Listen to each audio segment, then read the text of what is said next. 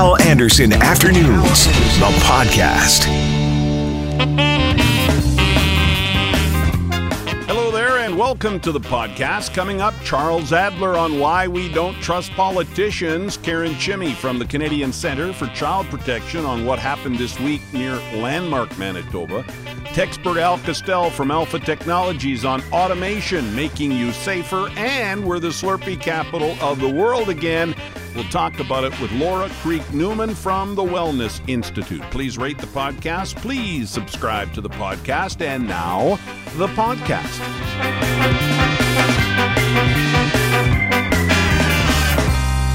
64% of politicians can't be trusted. That's the finding of a new Angus Reid survey, and we're going to talk about it now with the host of Charles Adler Tonight, heard weeknights here on CJOB at 9 o'clock, Mr. Charles Adler. Chuck, great to talk to you again.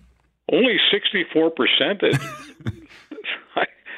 Canadians are very generous people. See, very generous. I see that number and I think that's a big number. You're right. It probably should be bigger, but that shocks me when 2/3 of people say that politicians can't be trusted. And let me give you some other findings. You probably know all these numbers already, but I'll say them again for everybody else. 32% believe politicians are motivated by personal gain, not helping the community that they're representing. People most dissatisfied with federal politicians, less with provincial, and civic politicians are the ones that people trust the most. But most of the dissatisfaction, the mistrust comes with federal politicians. 67% like candidates with outside work experience, so something other than politics. Go ahead, Chuck, weigh in. What do you think? Well, which one do you want me to weigh in on? I mean, the federal, provincial, city thing is kind of simple, I think. The federal ones are that's the major leagues. They're the ones who get the most amount of coverage. So if, just use as an example, the current government, if the Liberal Party under Trudeau is campaigning to do democratic reform, saying things like this first past the post system that we're doing, this is the very last time, it'll never happen again. And that gets booted within the first year. If they say they're going to shut the deficit within a few years, and then the election is just around the corner, and they say, well, we're going to have deficits for a number of years. That's another one. Those are just two. There are many other contradictions. The point is that these kinds of stories get lots of focus, and so people hear promises being made, promises being broken. I mean, that's the kind of thing that shreds credibility, and once you shred credibility, you violate trust. Which is too bad because there are some good politicians out there, and I want to ask you, what politicians you've met and talked to over the years that you liked and trusted, because there are good and bad in everything, including politics. Unfortunately, I think in politics, even if you're good, you're painted with that bad brush, aren't you? Well, I'm a series of contradictions, no different than the average person. I'm just an average person when it comes to liking certain people, but not necessarily even trusting them 100% or voting for them. And my best example would be my favorite all-time politician is my friend Jack Layton. I was thinking of him. Yep. But I never voted for him. Right. Yeah. Did you trust him though? I trusted him on a personal level, on personal things that he and I were talking about, but I wouldn't have trusted him as a prime minister, which I told him, and he used to laugh about that. I mean, we took it in stride. We understood that our political visions were different, but as a human being, I really, really liked Jack Layton. Now, as far as a constituency person is concerned, this is where this business comes in about local. I had no doubt that Jack Layton cared about his constituents, and he was going to do hard work for them. And I remember being in a situation in Toronto where I needed help just as a voter for some issues that I was having with a certain federal department, and I went to my conservative buddies. None of them were willing to help me. I ended up going to a Liberal friend of mine, and the Liberal helped me just like that. Now, I remember him telling me that I don't expect you to ever vote for me, and I don't expect you to support my party, but I hope you understand that as far as constituency work is concerned, it doesn't really matter what the party is. Some people are more into it than others, and he was one of those who was really into it, and I will always respect him for that. And there are many people that if you open up the phone lines, I'm sure people would call and say that, yeah, certain people who they didn't vote for were very very, very good in their constituency doing those local constituency issues. Yeah, and I think, too, I will certainly vote for somebody that I don't really like, but I think they'll do a good job. There's that, too. Absolutely. If you feel someone will do the job, it shouldn't matter that they don't agree with you on every single issue. Not everyone will. And the thing is that most of these issues, and this is the God's honest truth, outside of the average constituency issue that you have to deal with, as far as the big policy issues are concerned, they have no choice. I mean, they claim to represent you. That's how the system is supposed to work. But really, they represent their party. So if you're living in, Winnipeg Centre, your constituency, the person who is your MP may say that he's doing his most to represent you in Ottawa, and I'm not suggesting that he's not, but the fact is he's got to represent the party line, regardless of what he personally feels. And I think maybe that's why people trust civic politicians more, because they don't have to toe that party line or follow the leader, right?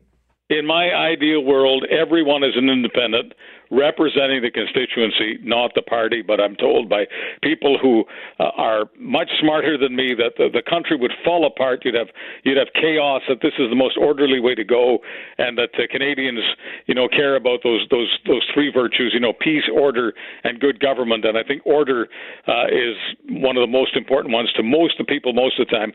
They want things to be reliable, even if in this case what we're talking about is sometimes reliably not telling the truth 100% of the time. Chuck, here's a good, interesting text message right now. I just got 204-780-6868. Pay the minimum wage and see how many politicians do it for the people. But yet we keep hearing we got to pay more to get good people to run for office. So which is it? Well, it's interesting. I'm not going to mention the name of the politician, but it was a Winnipeg politician that I ran into a number of years ago. And she had fallen out of favor with the party, and no longer, was she doing any important work for the party, but she was still a member of Parliament. And she was spending most of her time just going through the available literature on where she could take trips on the taxpayer's dollar. And all of these trips supposedly, of course, were about helping the country and doing research, et cetera, et cetera. Trips to places like Hawaii and other exotic places where they would have these seminars, these conventions, whatever it was. But the point is that it was just obvious that she was bored out of her mind. She had nothing to do, and she was not likely to be in power for much longer. She was likely either not to be the nominee or forced to retire, whatever it was. She was in her final couple of years, and so she was blowing a lot of money. Now, the idea that you have people who have access to that kind of trough is something that bothers people, and there's very little time spent on that, even in media. But whether you're a member of Parliament or you're a senator, every year you have access to a lot of trips to do so-called research, which in my opinion is a waste of money. And it's the kind of thing that contributes to the survey where people say, hey, wait a minute, these guys are only in it for themselves. Right. And one more finding on the survey. I want you to weigh in on this. Conservatives, twice as likely as New Democrats, 40% to 21%, to say politicians primarily run for personal gain. The Liberals even further back at 13%. So what's that all about? Conservatives are more suspicious of a politician running for personal gain instead of helping the community. I think in general, conservatives are the ones who are most suspicious of big government. I think that conservatives usually, favor small business.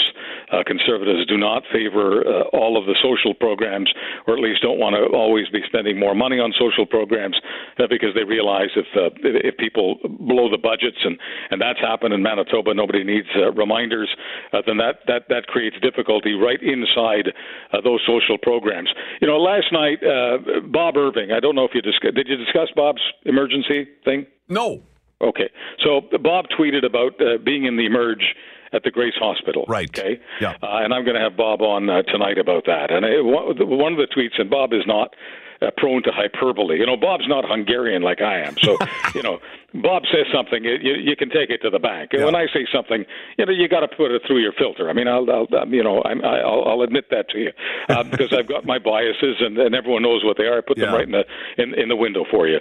But so Bob, who's a very, very straightforward person, said in the tweet that he'd been at the Grace for several hours and he thinks he may have a blood clot in his leg, and if they don't see him soon, he's going to leave the hospital. And he also said he told his wife that if he dies, she should sue. Now, that's not the kind of, at first I thought somebody had hacked Bob Irving's account. And then I realized, no, this is Bob. I mean, Bob was there. He was obviously frightened, as anybody would be, and he was frustrated. And there's no doubt that when the triage nurse saw him, she did her job, or he did his job as a triage nurse, and felt that those people who were in more dire straits had to go before Bob, and that's kind of the system and how it works. And I think everybody in Winnipeg and everybody else in Manitoba knows that. There's nothing new here, but in this case, what feels new is that it's everybody's friend, Bob Irving. Now, Bob, as it turns out, didn't have a blood clot, but the point is he did go home, and there were many people on Twitter who said, don't leave the hospital, because if you do have a blood clot, the last thing you want to do is walk around on the thing. Yeah. And Bob just got frustrated and went home, and the doctor called him later today, and fortunately Bob's okay. Bob didn't have a blood clot. He had something else. I don't remember exactly what it's called, but it's not all that serious, and they'll deal with him, thank goodness. But what if he did have a blood clot? Yeah. Now, it comes down to basically dollars and cents. There were 2 doctors on duty, and there were more than 25 people waiting, and so they waited and they waited and they waited. So where does this conversation go? Well, it goes to the number one issue in the country, and that's health care. Yep. And as long as people, once you have access to the people in our system, they're terrific. You've dealt with them, Hal. Bob's dealt with them. Yep. I've dealt with them. I say it all the time. I say it all the time. The people are not the problem. The people in the system are not the problem. This is about the system. This isn't about the folks who are the frontliners.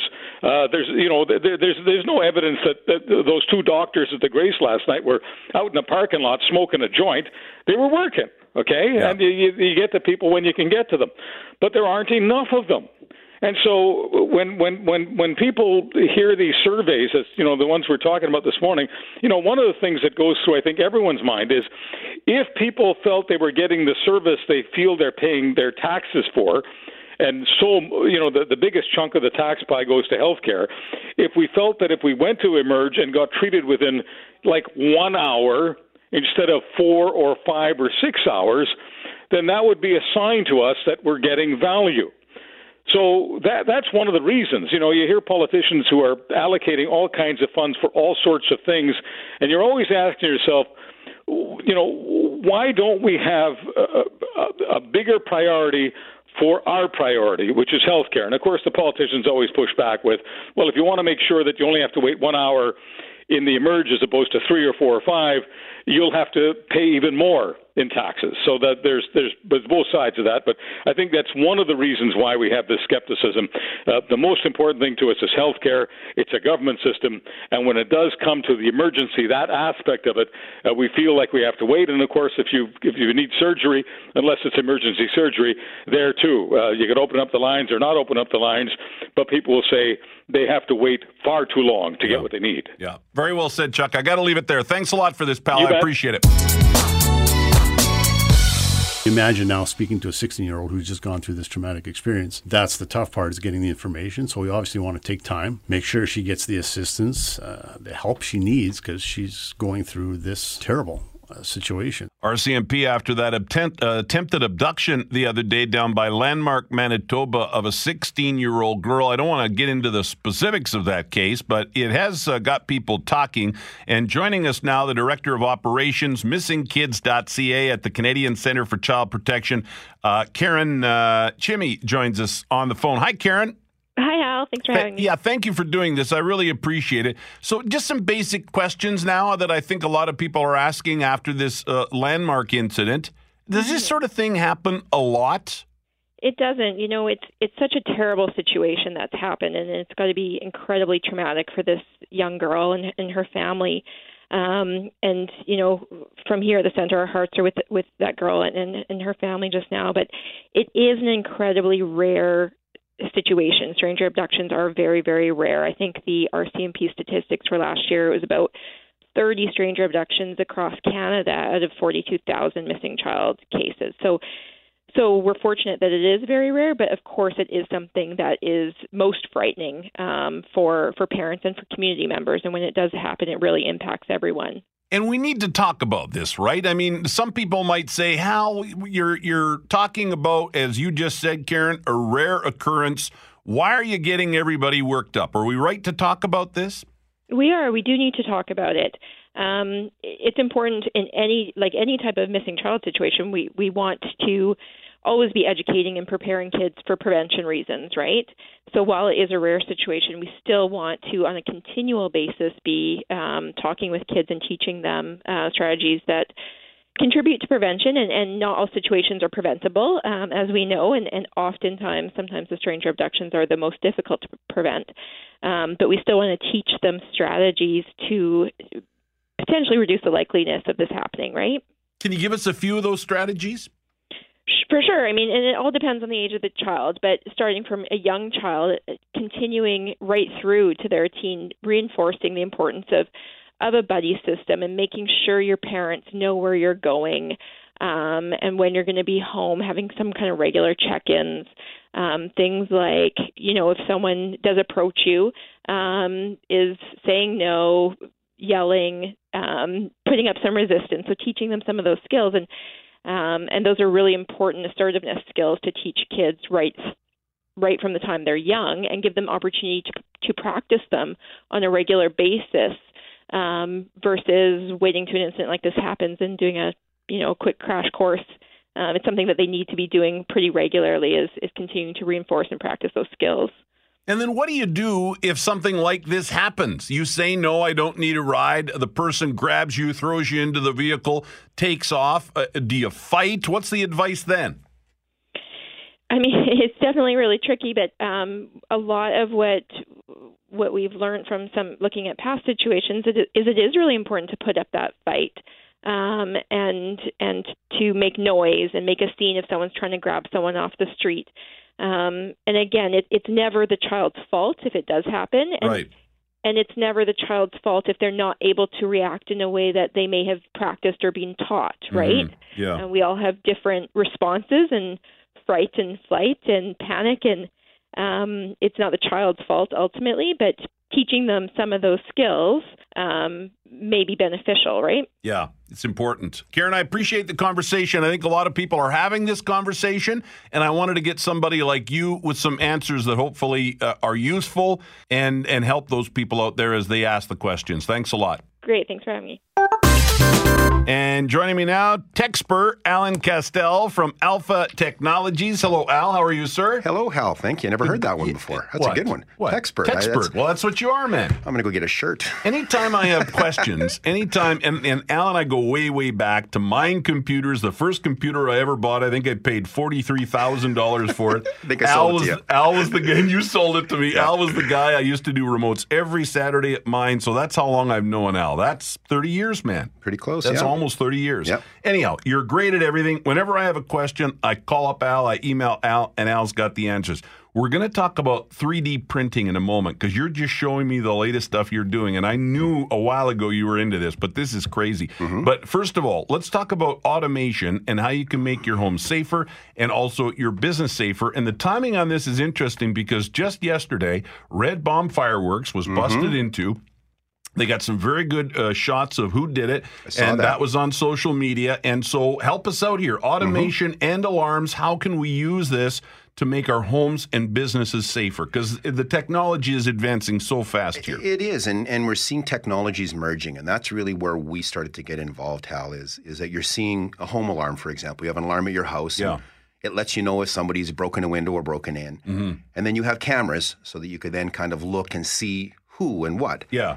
Well, now we're starting to look at merging those cameras and using them along with the alarm system. So I'll give you a really good example of a situation I had personally, where my wife and I came out and saw something in our yard that wasn't ours on a Sunday morning at 10:30. And did the kids leave that? And so I go back into the camera system and I find out that at 5:24, exactly in the morning, somebody on his bike decided to ride into my yard, open my gate. And this is an enclosed yard. And ride around looking for something. He had a bag on his back, and this is what we had found in the yard. And it contained old boots and an old yellow safety vest.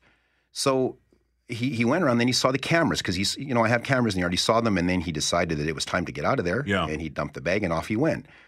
The problem I had is that there was somebody in my yard for a while where I didn't know. And while I knew the next day, maybe that isn't good enough to respond. And I'm not saying to respond to get in a dangerous way. Call the police or do whatever. So by using this technology, I added 2 more cameras to the system, but not to the camera system, to the alarm system. These cameras now, I have the ability to draw virtual lines in my yard. So in my front yard with the front camera, I have a line that runs right along my gate, and then I have another one that's 20 feet deeper. Yeah. At midnight, rules turn on in the alarm system. If somebody comes in my yard after that time and crosses that first line, what it does is it turns on my yard lights. Turns them all on so he knows that something is going on. Mm-hmm. If he continues and hits the second line, it now beeps my phone and it turns my bedroom lights on in my home. Right. So if my bedroom lights go on at 3 o'clock in the morning, You know somebody's in your yard. I now can check my phone, I Yeah. can check the cameras, I can phone the police, or I can react So accordingly. that's using cameras, alarms, and now home automation. Exactly. So the automation part of it is by adding. Now, you don't just go and buy this and put it in your house. There's a couple of pieces that are needed. Sure. For one, you need to have light switches that can be told to turn on or off by the alarm system. So there are standards there, and this is what we're doing. Well, now we get into the business side as well. So as you said with Red Bomb, the opportunity to do that with your business, but on top of that, you have motion sensors that pick up when your alarm is activated so that if somebody comes in, it now sends an alarm signal. Well, why don't we leave those on in the daytime so that we can kind of watch how many people go by that sensor in the day and give those analytics to the business owner. Now he knows, Wednesday, I'm busy, and I'm busy between 10 and 11. Look at this traffic. So we actually can provide the graphs, the automation. If your staff was supposed to lock by a certain time and they didn't, it will let you, the owner, know so you can lock your business remotely. Temperature, thermostats, lights, cameras, all of this now talking to itself and running on a certain type of logic that you, the business owner, decide what you want to know. Yeah. This is reality. Right. And as I said, technology is advancing so fast that you may not even be able to imagine what you can do, and yet it's there. We can do it. Like, for example, my alarm at home, I've got a sump pump, right? I'm out just south of Winnipeg, so I've got a sump pump. Now, I've got a sensor in that sump pump, right? Exactly. So if my sump pump, for whatever reason, doesn't work and it's rained a bit or whatever, and it gets to a certain level, that sets off my alarm. I get notified on my phone. So, that's You're pretty... at it before it's flooded your basement. I know what's going on before I go, I got a foot of water in my basement. Well, and the automation, we actually were just in Emerson to what they're fondly calling a Southport. So as we have Centerport here, there is some work going on there. So we were called in to meet at a milling company, a large Emerson Milling, beautiful facility that they're building. And this is an interchange of rail and trucks. So what they had as a problem is we want our guys to be able to drive onto a weigh scale, have an optical character recognition, recognize their license plate, and understand that license plate letters, not just take a picture, Hal, but actually know the letters, put that into a database, and then weigh them.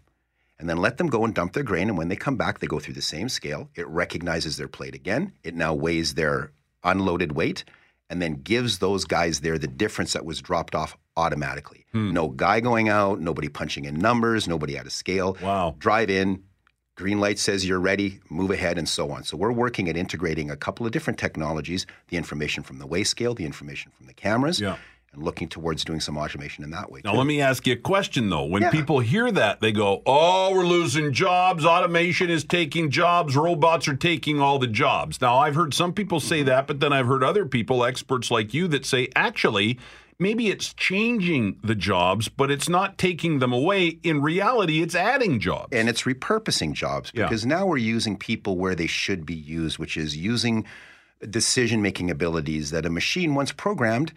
Who wants to be that guy sitting in that booth at minus 40 in Manitoba that is logging all these things down? That guy has a much better and a much happier job or a role doing something else productive within that. It's not replacing people, Hal. It's complementing and in some places adding people because productivity increases, business therefore increases, demand increases, so on and so forth. So successful companies that use this and repurpose their people, they are seeing growth, not loss. And I want to talk about 3D printing, so I don't want to make this a quick question and a quick answer. Cost, right? I mean, technology advances. Usually the cost is higher at the beginning of that new technology, but prices are coming down quickly on this stuff, aren't they? Absolutely they are. And once you get the big majors that have been into the paper printing, like the Hewlett-Packards and the Canons of the world, you're going to see that drop even again. But it is reaching mainstay.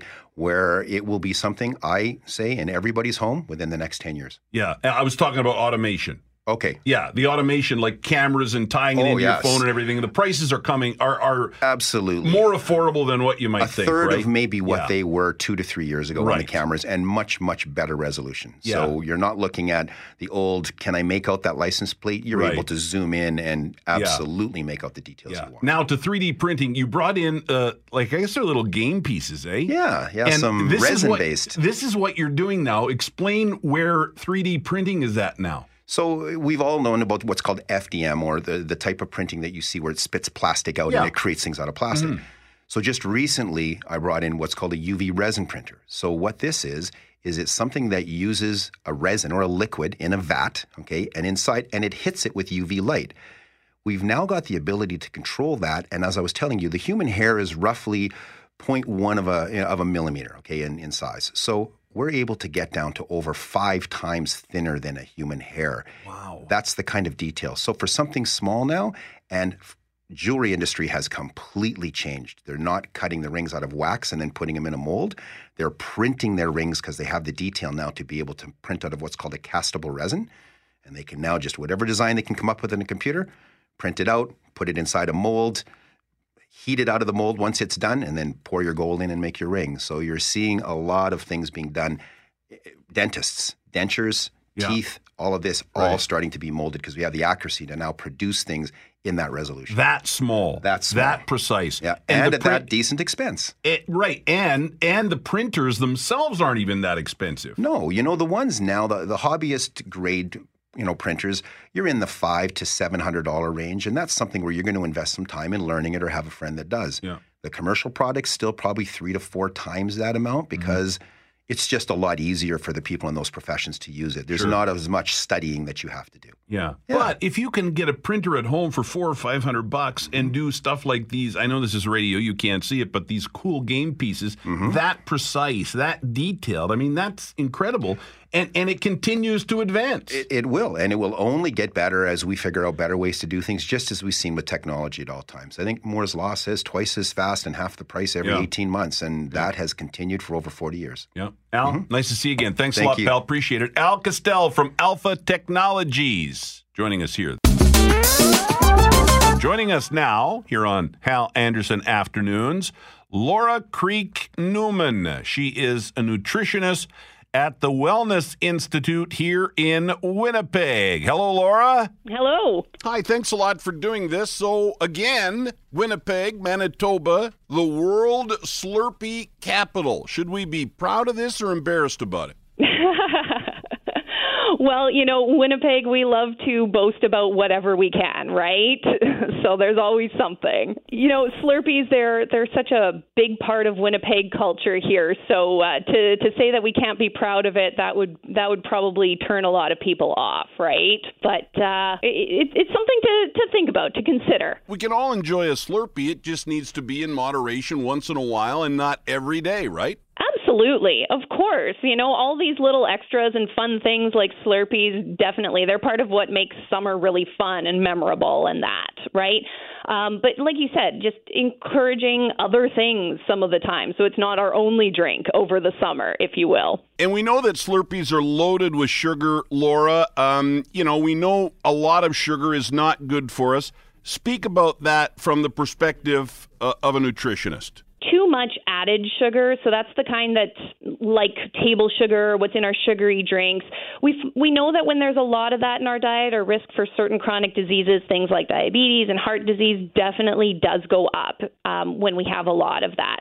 And sugary drinks are one of the biggest sources of that added sugar in our diet. So we do want to be mindful of our drinking habits over the summer because those sugary drinks, especially those cold, icy ones, can pack quite a lot of sugar. And we don't even really realize how much we're getting. Some amount of added sugar can definitely work into a balanced diet along with our other nutritious meals and things like that. But it's when we're having a lot of them, and especially because they can come in really big quantities, like some of our Slurpees can, that's where that balance that we're looking for gets out of balance. Yeah, and if we like sweet drinks, what are some alternatives? Any ideas? You can look at some lower sugar alternatives, some that have less sugar added to them, like iced teas and drink mixes that just don't have as much. Some great alternatives are things like flavored waters and sparkling waters. There's a lot more varieties available now, and a lot of them have no sweeteners at all, but you can still get some really great fruity flavors. They give you a little bit of a fizz, which makes it kind of fun to drink. You can also make your own flavored waters, where you just put things like fruit and herbs in your water, and it really gives it a nice flavor. Homemade iced teas are a really good option as well, because then you can control how much sugar goes into it. So you can use pretty much any kind of tea, whether it's herbal or black tea, green tea. You can flavor it with whatever you want, and then you control how much sugar goes in. So these are really great, refreshing options that help us manage how much sugar we're drinking. You know, you mentioned juices, and I think a lot of parents say to their kids, well, have a juice, it's better for you. But that's not always the case, is it? No. Unfortunately, juice got what we call a health halo a while ago. So it got sort of this healthy food status. But when you look at it, what's in the nutrition there, it's really actually very similar to things like pop or fruit punch mixes and that we would normally classify as unhealthy. It's not to say that any of them can't be part of the diet. It's just that they're not particularly healthy. So if you like some juice, have it. But again, it can add a lot of extra sugar that we're not really thinking about. One thing that some parents like to try and that kids can be pretty happy with too is trying to water down the juice a little bit so it's not quite as concentrated. Great stuff, Laura. Have a great summer. Thanks a lot for doing this. Thanks so much. Take care. Laura Creek-Newman, a nutritionist at Winnipeg's Wellness Institute, joining us here this afternoon for a bit of discussion on, again, us being the Slurpee capital of the world. Yes! We are the sugar champions of the world! Say it loud! Slurpees! We're number one! Yay! Wait a minute, my chest is tightening.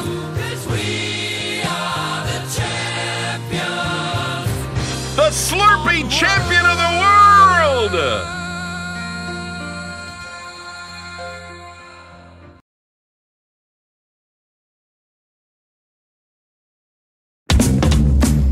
Hal Anderson Afternoons, the podcast, is available on Apple Podcasts, Google Podcasts, and anywhere you find your favorite podcasts.